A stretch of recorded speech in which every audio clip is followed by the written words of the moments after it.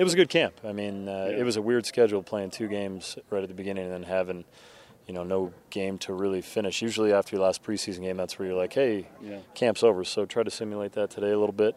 But, I say it every year, guys get tired of playing against each other and hitting each other, and we're ready to see some other colors. So looking forward to seeing what the management does in terms of decisions to give us our final team, and we get ready for Winnipeg after that. Yeah, I guess we saw that at the end of the period today when got a little heated again. So nice that you don't have to have that scenario again. Yeah, those things generally tend to disappear once the regular season starts. You're too focused on getting ready to play against the other team. But this is all the competition that you can have during training camp is against your own teammates. So good to see the energy and the fire. But we got to be smart about it too. So like I said, I don't anticipate that'll continue on once we get back here in a couple days. It's good to see too. I know Kenny and Ahmad Dixon got heated there, but 2 minutes later they're high-fiving each other, so it doesn't last. I mean, that's football code, right? Like we leave it on the field.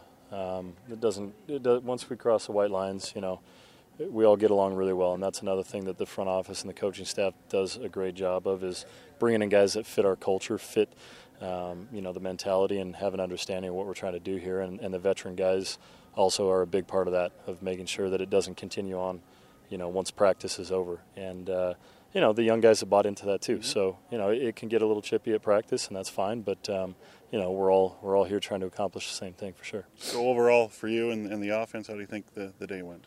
The day, I would have liked it to have been cleaner. I didn't think the day was as good as it could have been. There was some good stuff out there, but I think our defense brought a little more intensity than we did, especially early in practice. We got a few things going later, but we got a lot to clean up before the game. Again, that's expected, but I've seen throughout camp the last 3 weeks, the ability of our offense and our defense and special teams as well. I think we have the potential to be a very good team, but I'm sure the other 8 teams feel that way right now too. So the work's going to come now in the classroom, getting the game plan ready and being sure that we're ready to play at our fastest speed once we go and play in Winnipeg.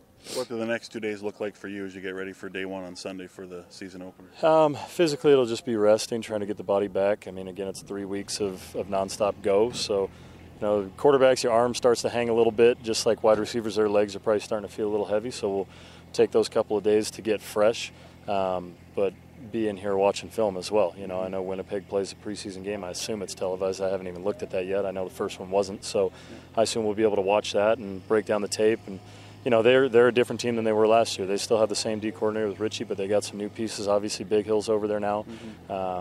So we'll take a good breakdown. And the first 2 or 3 games is always about having a good game plan, but then being able to adjust quickly during the game, because you don't really know for certain what teams are going to do.